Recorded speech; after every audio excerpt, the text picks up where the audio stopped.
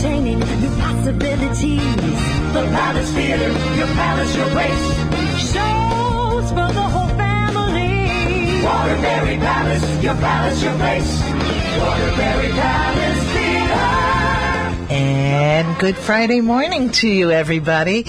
I'm Sherry Marcucci, the Marketing and Public Relations Officer at our fabulous, wonderful, magnificent Palace Theater right here in Waterbury, Connecticut, and so happy to be with you for your palace, your place twice a month to bring you all kinds of information certainly about our Palace Theater and what's happening there. And oh my goodness, a lot is happening and a lot is planned, but also about our other arts organizations, not only in the greater Waterbury community, but throughout Connecticut and beyond sometimes. And we try to infuse some light moments about some great opportunities for foodies. We have our restaurant partners that we talk about in our Entrees and Encores program, as well as talking about just lifestyle, what's trending, what's hot. And here we are. I cannot believe, and I'm looking at our guests that I'll introduce in a moment. I cannot believe that we are, today, September 1st. September 1st, I'm like, sayonara summer already? How did this happen? And I was talking before the show started. It feels to me like summer just never really showed up this year. I don't know. We had a little, kind of summery weather on and off, but it was like it couldn't make up its mind to fully blossom. And now here we are with 40-degree temperatures overnight. Oh, somebody told me yesterday that I work with that they put their heat on the night before. I'm like, oh, no, that's much too soon for that. But anyway, so here we are. It's Labor Day weekend. And, the kids are back to school, right? And it's that psychological turning of the clock, the page there. We all get into this other mode. Summer is laid back and fun and long days. And now we're all like, oh, my goodness. And that's reflected in so many things now are coming up. It's like I keep adding things to my calendar and going, oh my goodness, how am I going to get all these things in and done and whatnot? But it's an exciting time too, and certainly there's so much to do. And next weekend is September 9th and 10th. So I know that locally, through our Main Street Waterbury, we have the Brass City Brew Fest. And I have a feeling, I know I have sons that always attend this, but that's downtown, and right in downtown Waterbury, and the Grand Street gets blocked off, Library Park and whatnot. But I think that's, it gets sold out for sure. I don't know if it's sold out at this moment in time, so you might want to check Main Street Waterbury's website or give them a call and find out if you're interested. But it's grown into the preeminent beer festival in our area, and probably in the tri-state area. I'm going to exaggerate a little bit, but I know that it's grown quite significantly and become very well known and respected beer fest. So if that's your thing and you want to check it out, like I said, go to the website for Main Street Waterbury. Also next weekend, the 10th, a Taste of Litchfield is happening, and that's going to be held at the what is it called? South Morris Farms that's not what it's called. Southwind Farms in Morris. That's what it's called.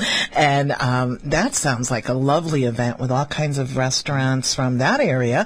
We always like to promote our own people and our own Greater Waterbury partners, but it's always good to check out what else is going on, and I think there's going to be some very good purveyors there as well. I know that the people that do the ice cream there and the dairy, and their name is escaping me, Johnny. You know who I'm talking about, right?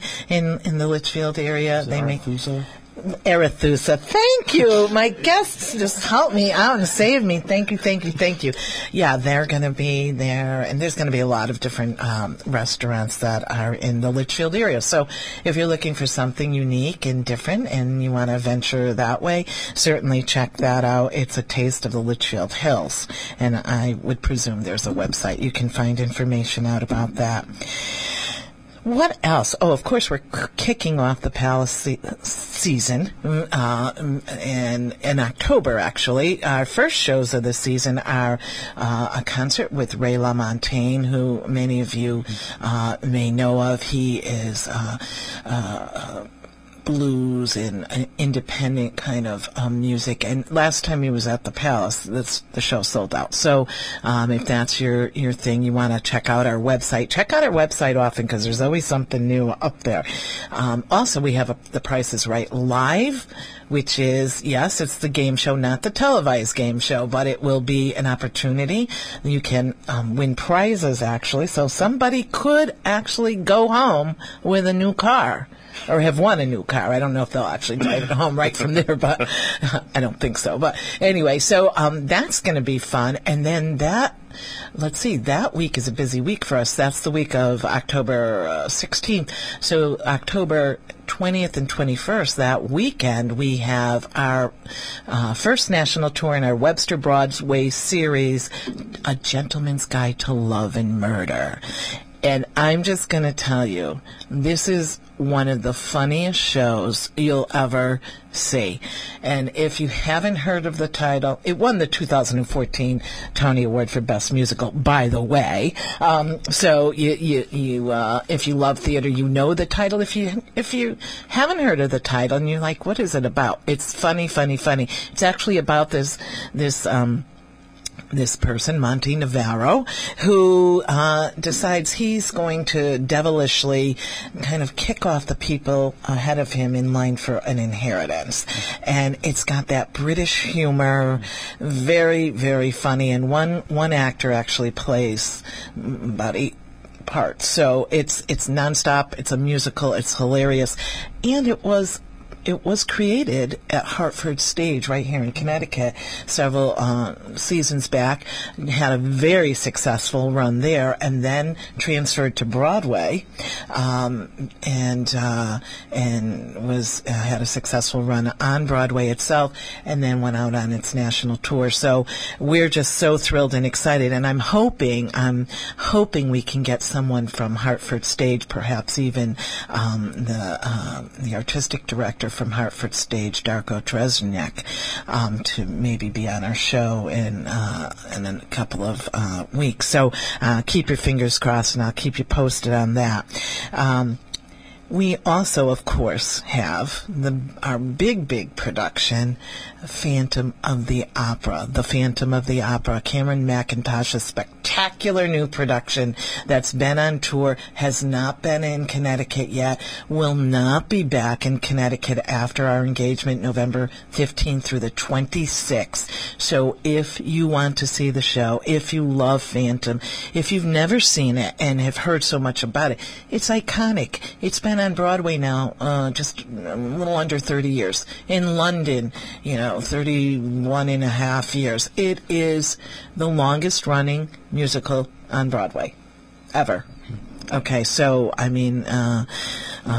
so this is a show you don't want to miss as it makes its, engagement right here in Waterbury. And I have said it before and I will say it again. The Palace and this show were meant to be together because of the opulence and beauty of our Palace Theater. It's magnificent. And then you have the opulence and lush beauty in the costumes and the scenery and the over-the-top story of the Phantom of the Opera. They're meant to be, together. So it's so exciting. And just think about this as you're listening. Over the course of that 2-week engagement, 16 performances, 30,000 people will be coming to Waterbury. What an opportunity. What an opportunity to showcase our city and all that it is. What an opportunity for businesses to be a part of, reaping the benefits of having all those people, the hotels, the restaurants, and all the other ancillary businesses, taxis, perhaps car services. We're even going to be unveiling something very special in terms of transportation. So I'm not ready to talk about that, but we will be before Phantom. So stay tuned and pay attention to that. Anyway, we have got so much to talk about, and I don't want to belabor. I want to get right to our first guest. I am so delighted, and what a delight you are, Robert. Robert, and I'm going to say this right, Chenante. Okay, Robert Chenante, the new executive director for the Waterbury Symphony right here in Waterbury, and welcome. Thank you for having me. Good morning. Good morning. Good morning. And, Robert just told me something right before we went on the air, and I love this. I asked him his age. He is a millennial. He is 28 years old. I said, I could be your mother. But what he also told me was that when he got hired, he was told that he was the youngest executive director of a symphony in the whole United States.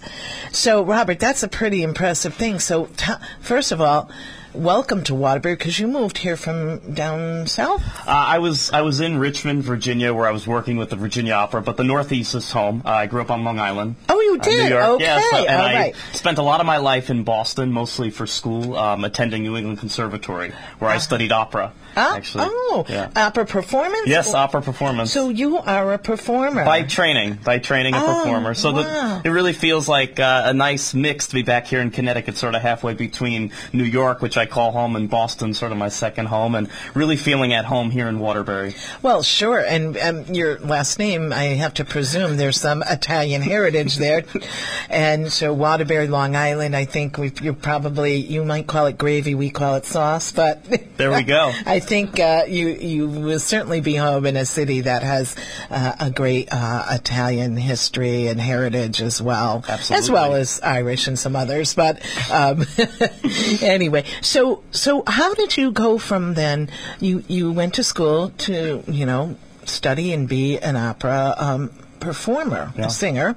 How did you end up in arts administration? Sure.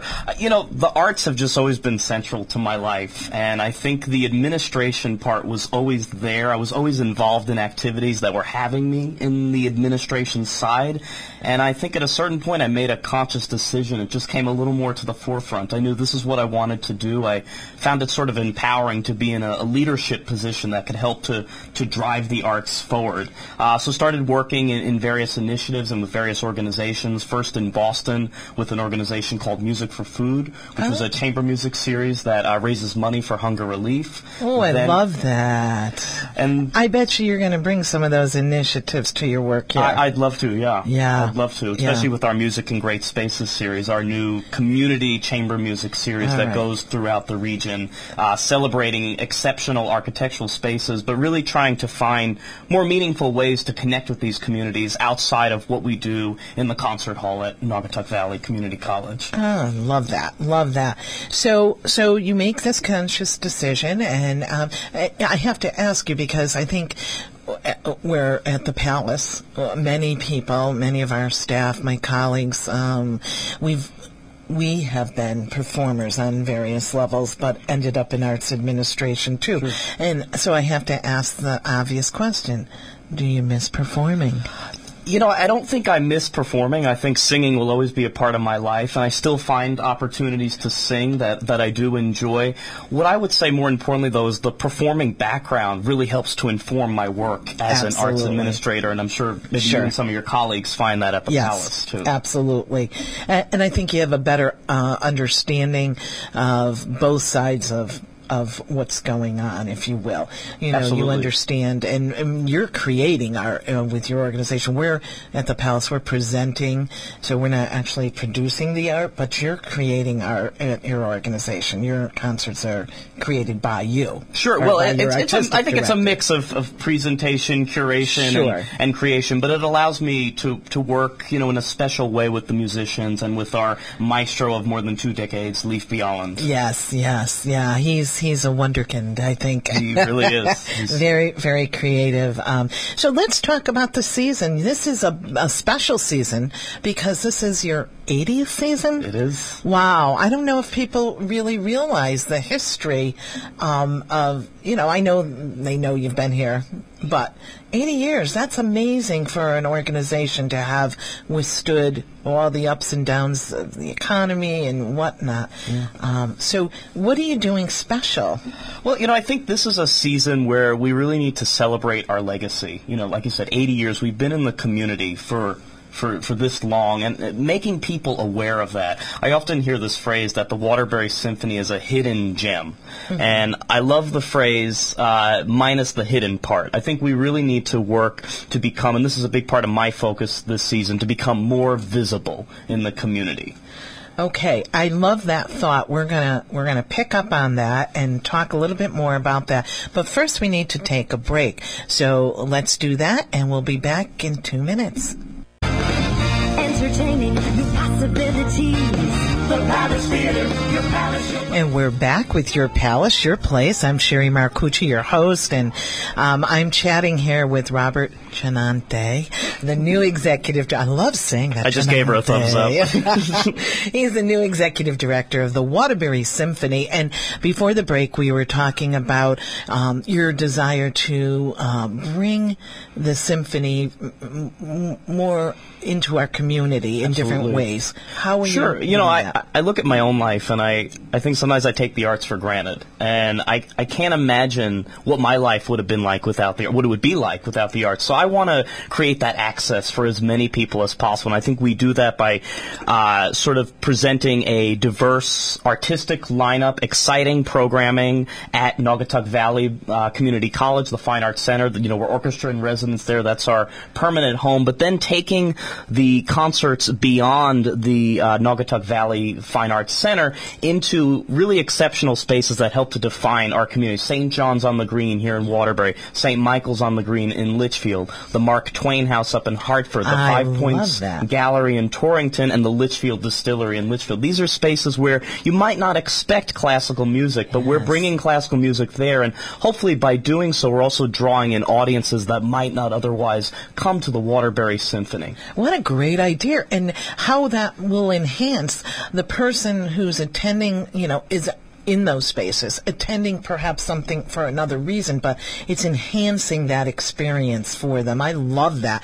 And your other program that you have that brings access, certainly, and we've been working with you, is your Bravo program, which is working with school children, and they've performed actually during our matinees before the shows of our Webster Broadway series last season. That was a great collaboration. Yes, and that's really about, you know, music education, the next generation. That's how we're going to engender sustainability. Okay, I love that, because I was going to ask you, and you being a millennial yourself, I'm sure you have a desire to reach not just your traditional audience, which I'm guessing is not dissimilar age-wise to the traditional Broadway ticket buyer.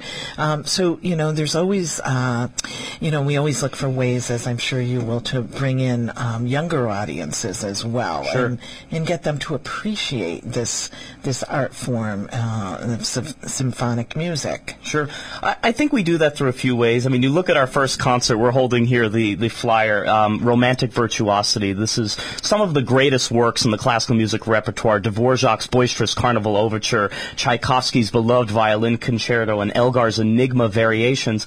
You know, here we have Natasha Korsakova. She's a beautiful young violinist. She's been with us before. She's a beautiful friend of the symphony. You know, I think we there's nothing we need to do to modify the greatness of these works. It's how we present it. So it's things like bringing great artists like Natasha, bringing great artists into our fold here in Waterbury. People like Grammy Award-winning pianist Garrick Olson coming in the spring for Brahms Piano Concerto No. 2. But also programs, going back to the Music in Great Spaces. I mentioned the Litchfield Distillery. We're doing a program called Bourbon and Bach. So it's sort of hopefully breaking down that barrier between, enrichment and enjoyment by bringing classical music into a distillery and using the distillery as part of the performance, actually. Like, that is so genius. And, between Leif, and he was your artistic director, and now yourself working together, I think, you are on a trajectory to make the symphony a part of more people's, this is what I'm going to do. And I think that's great. The reason that I was intrigued to reach out to you, now here, this is, you've heard me talking for months now about our engagement of the Phantom of the Opera coming to the Palace Theater.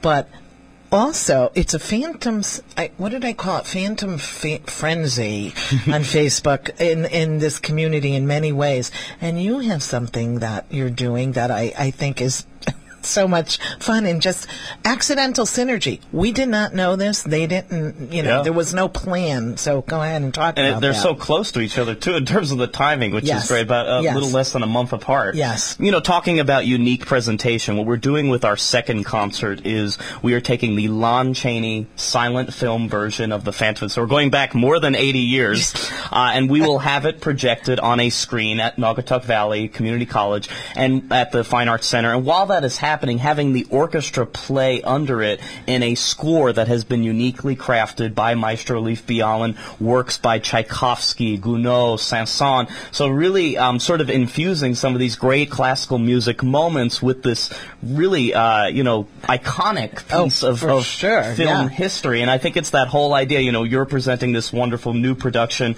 We're presenting something that sort of has a place in history, and it's, that idea of what's old is new, and that whole idea of nostalgia, but also being modern. And bringing it to new audiences who may, Absolutely. There are people that, they don't know who Lon Chaney is. They don't know this film necessarily, but may be intrigued because, and by the way, it's Halloween weekend, October 29th. Yes, it is. And that's at your home. At our home at Naugatuck Valley's Naugatuck Valley Community College's Fine Arts Center. Okay. And that's a great opportunity for people who wouldn't ordinarily maybe go to, a symphony presentation, but say, hey, or I'm a cinema buff. I want to see that movie. I want to see what they're doing with that, how they're enhancing that by having the symphony, and I just think that's a genius idea, and that just speaks to, as you said, Leif has been with you for 2 decades. More than 2 decades. More than 2 decades. I mean, these are treasures, people. These are treasures that we have right here in our Waterbury community, right in our backyard. We have to, support them and take advantage of all they bring to enhance the quality of life within our greater Waterbury community. Robert Shenanti, I would love to talk to more, but I have another guest and we have other things to share. You have been a delight. You are going to be such a wonderful addition to our arts community, certainly, but the Waterbury community. So welcome from the Palace, and I'm just so delighted to have this opportunity with you this morning. Thank you again. It's been a real pleasure. Okay. All right. We're going to take another quick break, and then I'm going to introduce you to someone who's got a connection to the Phantom on Broadway. Stay tuned. Entertaining new possibilities. The Palace Theater, your palace, your place.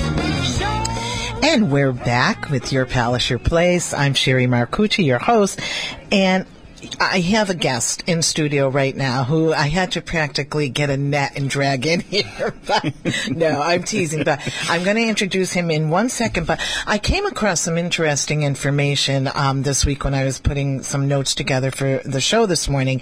And back in January, okay, so I'm a little late with this information, but back in January, the composer of Phantom of the Opera, which, I talk about all the time now because it's our big show coming. But Andrew Lloyd Webber, back in January of this past year, had 4 shows running on Broadway all at the same time. Can you imagine? I can't even imagine the genius of being able to write a song, but to have 4 major Broadway titles running. He had Phantom, of course, which has been running for, close to 30 years now. Sunset Boulevard with Glenn Close that was running at the beginning of, in January, I believe it opened and it closed in June. What else did he have? School of Rock, which I haven't seen yet, and I really, really, really, really want to. And Cats. Holy mackerel. That just blew my mind when I came across that. So I just want to share that with you.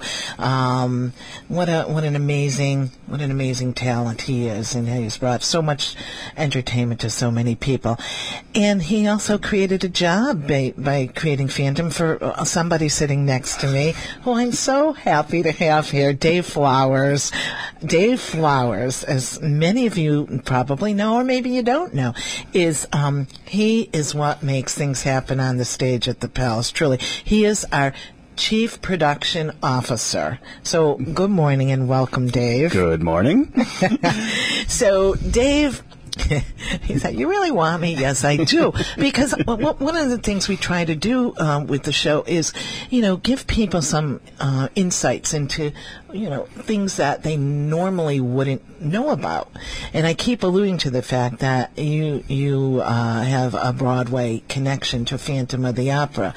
And so, before I go there, though, I want people to know the quality and the caliber of the person that we have running what's happening from soup to nuts. When you see on the Palace stage is under Dave's purview. So, he is in charge. He is the man that makes it all happen seamlessly. But he is from Waterbury, first and foremost, and I think proud to say that. Born and raised. Yep, born and raised, a product of the public school system. That's right. And that is where your appetite for theater got wet. You want to talk a little bit about that? Absolutely, yeah. It was actually at Westside Middle School and then Kennedy High School with the late Kevin Collins. He actually somehow made it very cool to do theater. It was the thing to do. So it was... we would just, always look forward to this production, and, everyone was excited to be a part of it. So I just kept doing it. and so he ignited that spark, and he was legendary. I know that so many younger, not young, so many people's lives were changed because he turned them on to theater. And then, so when it was time to go to now, by the way, when you say theater, you were not in front of the footlights. You were always... Well, everyone tries out, okay. So I did, and I was horrible at it. But I wanted to be a part of it somehow. Somehow there was something. That's great. Yeah. That's great. And so you found something that you were excited about, and then when it was time to go to college, you decided to go where and do what? State University of New York at Purchase. It's now Purchase College, so SUNY Purchase, yep. And the Design Tech program there. Yep, so it's a Bachelor of Fine Arts and Design Technology, Theater Design and Technology, with a concentration in lighting design. Wow, wow. And, some people say, I didn't even know you could go to school for that, or, Yeah, there was a lot less, we're talking, a couple decades ago when this happened, but there was a lot less schools. There's more so now. There's more universities that are teaching, highly technical theater. So you can graduate, and now you've got this, like on the performing side of the theatrical world, it's, okay, now I need to get work. Right. So how did you go about doing that, and what was that part of your journey like? Well, it was even before college. So I worked at the as a first summer job when I kind of figured out that I wanted to keep doing theater. I worked at the old Oakdale when it was the Dome. So I did summer shows there as stage crew. So that's where I started meeting professional stagehands and worked with them directly, and then did that for many summers. until I even got to school. So I had a little bit of I was early in getting some professional experience. So you had a little bit of an edge when it came time. I did. I did a lot of shows there. I mean, we did, I think we must have done 80 shows, Wow. So a summer. It was every night. So, Wow. so I had, and it was concerts. It wasn't Broadway. Yeah, and then, right. but during the school year, I would do, I would do Broadway musicals for the schools. And then work elsewhere, just volunteer at other schools or other theaters. Seven Angels, I've done, little stuff there during high school years. Okay. So I had a lot of experience getting into college, but the college really trained me for the commercial Broadway theater. So it started earlier. So after I graduated, I came back. Fortunately, in New England, there's a lot of work between New York and Boston. We're right in the middle of Connecticut, Yeah, so there's a lot of work. So you find work. Okay, so you found work, but then your journey brought you to New York. You got work in New York, which is, I would guess, like, if this is what you want to do, that's sort of like the epicenter. It was. It is. So it is for me. It's not for everybody. Right. It is. Right. It is for me. Absolutely. Yeah. So how thrilling. So what was your first job in New York City? Was it off Broadway, Broadway? Well, I was working on shows or different industrials, which are corporate events. Okay. A lot of those. I don't even remember. I mean, even when I was in school, you can take the train down to the city. So Okay. I don't even specifically remember exactly what it was in New York. I kind of slowly migrated to New York City. Yeah. Did you have the way a performer, okay, I'm going to liken it to that, a performer who gets their first job, like in New York, that's the starry-eyed kid who now is like, I've made it, I've got a credit, Do you remember a feeling like that for a show you worked on? I think, or is it different for the stagehand? I don't know. I don't know. I can't speak for every stagehand. Right. So, but for me, it was a slow excitement. Like I said, I slowly migrated to New York City. Okay. So then, probably the first job probably would have been a corporate event, where I was setting up, lights or sound or something like that. And it might have been just for the load in. I wasn't there for the event itself. And then I went back to take it all down, basically. Right. So, okay. Load in, by the way, for those who, it's pretty obvious, I suppose, but, to set up a show, scenery, whatever, lights, whatever is involved in that production. Right. So, I don't remember any one particular thing. So Okay, it was a slow excitement. Okay. So now, but getting to Broadway, when I did get to go on to Broadway, it was I was very satisfied. Yeah. Now, you worked on Phantom of the Opera. You were in the crew of Phantom of the Opera on Broadway. Was that your first big show? No, I worked in different capacities, either on Broadway show or off Broadway show or off Broadway shows. Okay. Throughout until Right. I got to the Phantom Okay, portion of my career. so I would think that's a pretty big feather in your cap at that point. Well, it absolutely was. It absolutely was. I enjoyed every second of being there. Yeah. I love to hear. I mean, as a parent, and I know you have a delightful, lovely young lady, Vi, your daughter, you and your wife, and you say to your kids, look, you have to work. So you might as well do something that you love, because you have to, get up every day to make a living. Yeah. And for you to make that kind of a statement, and you're so fortunate. You're really so fortunate, I think. And you worked hard. I'm not saying you didn't put your dues in, but that's really a wonderful thing to be able to say. No, it's timing is everything. It really is. Yeah, sure. With anything, no matter what job it was always timing. So the timing just worked out great. Yeah. So in Phantom's lifespan, if you will, when you got there, where was, had it been on Broadway? How long at that point? When I was down there, they celebrated. I can't remember if it was the 20th or 25th anniversary, maybe the 20th anniversary. Well, it's so hard to tell. Yeah. Maybe it was the 20th anniversary when I was working. Yeah, I think because it's like almost pushing 30 now, and the Palace has been open for over 10. Yeah, so roughly 20 years it was open. So that's when you were working there. That's when I was working. How long there. were you with the crew there? It was on and off, roughly 18 months or so. I started out as a sub, as an assistant carpenter on the show. It's called the Pink Contract. So I worked for for the show, worked with the carpenters of the house of the Now, Majestic. carpenter doesn't mean what I think carpenter means. What does it mean? No, it's not like a finishing carpenter of a house or anything like that. Carpenter is basically in TV like a grip. You move scenery. Okay.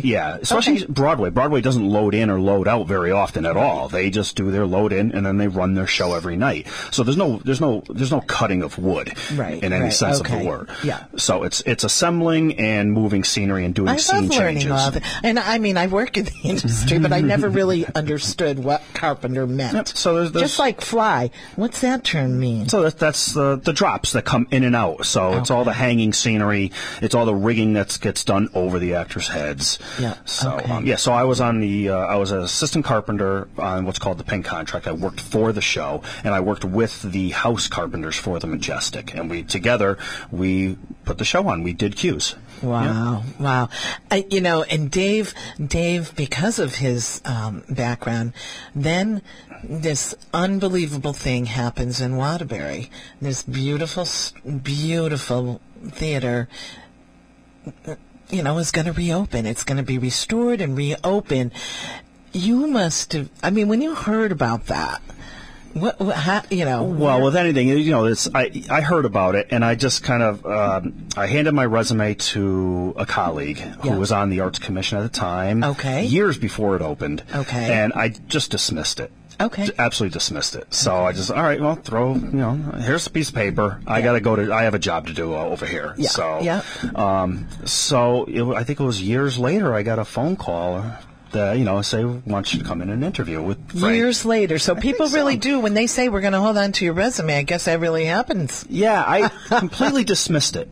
Absolutely dismissed it. I don't even remember how that even happened. So you never lobbied or no, not at all, not at all. Because in this business, there's a lot of ideas come about. Yes. Whether it gets produced, you always say, we're going to do a show.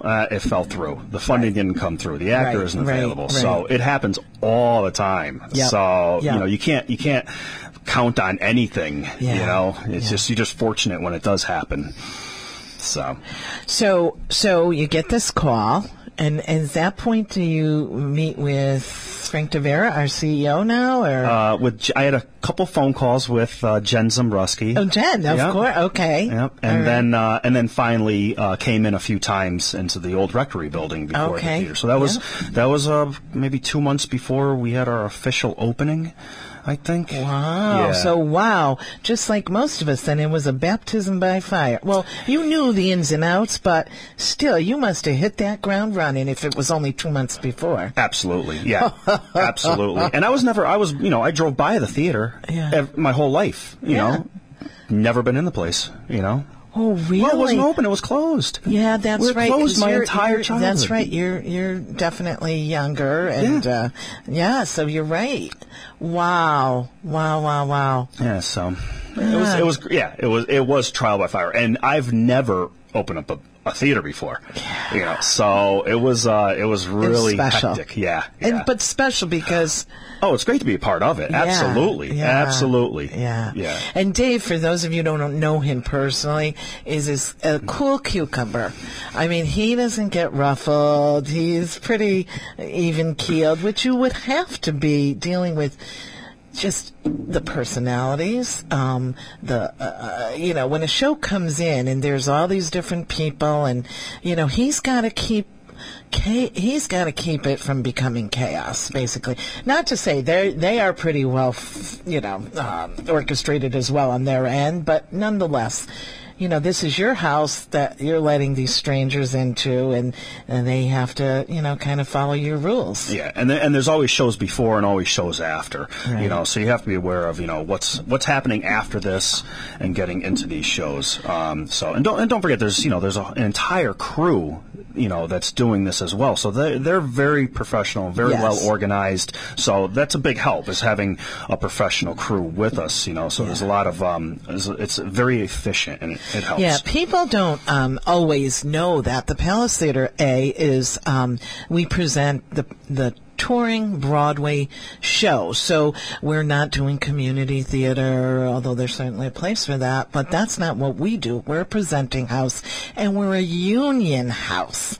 And the reason we're a union house is to be able to present touring Broadway, you have to be. There's, it's not an option. Right, exactly. You have to have a contract, at least for the Broadway shows that we do. Right. You have to have the contract. But more importantly, we need the professionals because it's extremely difficult to go from a Broadway show to a ballet the very next night to a graduation the next day after that, and then back to a Broadway show or a symphony or a dance competition or a photo shoot. So it takes trained professionals to do that kind of stuff. You're absolutely right, Dave. And again, the general public, when they come in for an event, whether it's a show, whether it's like you said, a graduation from one of the high schools or colleges or whatever it is, a wedding for that matter, they don't see that behind the scenes, and we don't want them to, because that's what makes the magic. Right. You are the man who makes the magic happen, really, and your team. Because without that support of that backstage, what happens in front of the once the curtain opens would not happen. Right. And we don't want to give the actors and actresses. They shouldn't be thinking about stuff like that. They have their own problems to deal with. So we don't, we want to make that as easy and comfortable for them. It's our job to worry about what's going on before and after and during. Absolutely, and I can relate to that. We have 5 minutes left to the show. Whoa! I was in a community theater production. Actually, with Tom Shute, about 10 years ago now. But anyway, and you had a scene with Tom, and all of a sudden, this piece of scenery just fell almost on me, and you have to stay in the moment and continue on. And you're right. We don't want to have to, when you're on the performer side, you don't want to worry about a piece of scenery falling on you. So and that's what professionals make sure doesn't happen. So like I said, without it's almost like kind of like the body. Without our spine being all in alignment and supporting our internal organs, they couldn't do their job and present our outer self, if you will. And we need that to do what we do at the Palace. Absolutely, yeah. Or any other professional. Collaboration is key, without a doubt. There's so many different departments and different aspects to it, and it all has to come. There is a showtime at 8 o'clock. There is a curtain, and everyone has to be on board at that time. Yeah, I know. It's amazing. It's such a you hear the term well-oiled machine, and it truly is. And Dave, I know I'm working with you. You're so detail-oriented, and, you're not a fly-by-the-seat-of-your-pants kind of guy. Creative types like he might be sometimes, but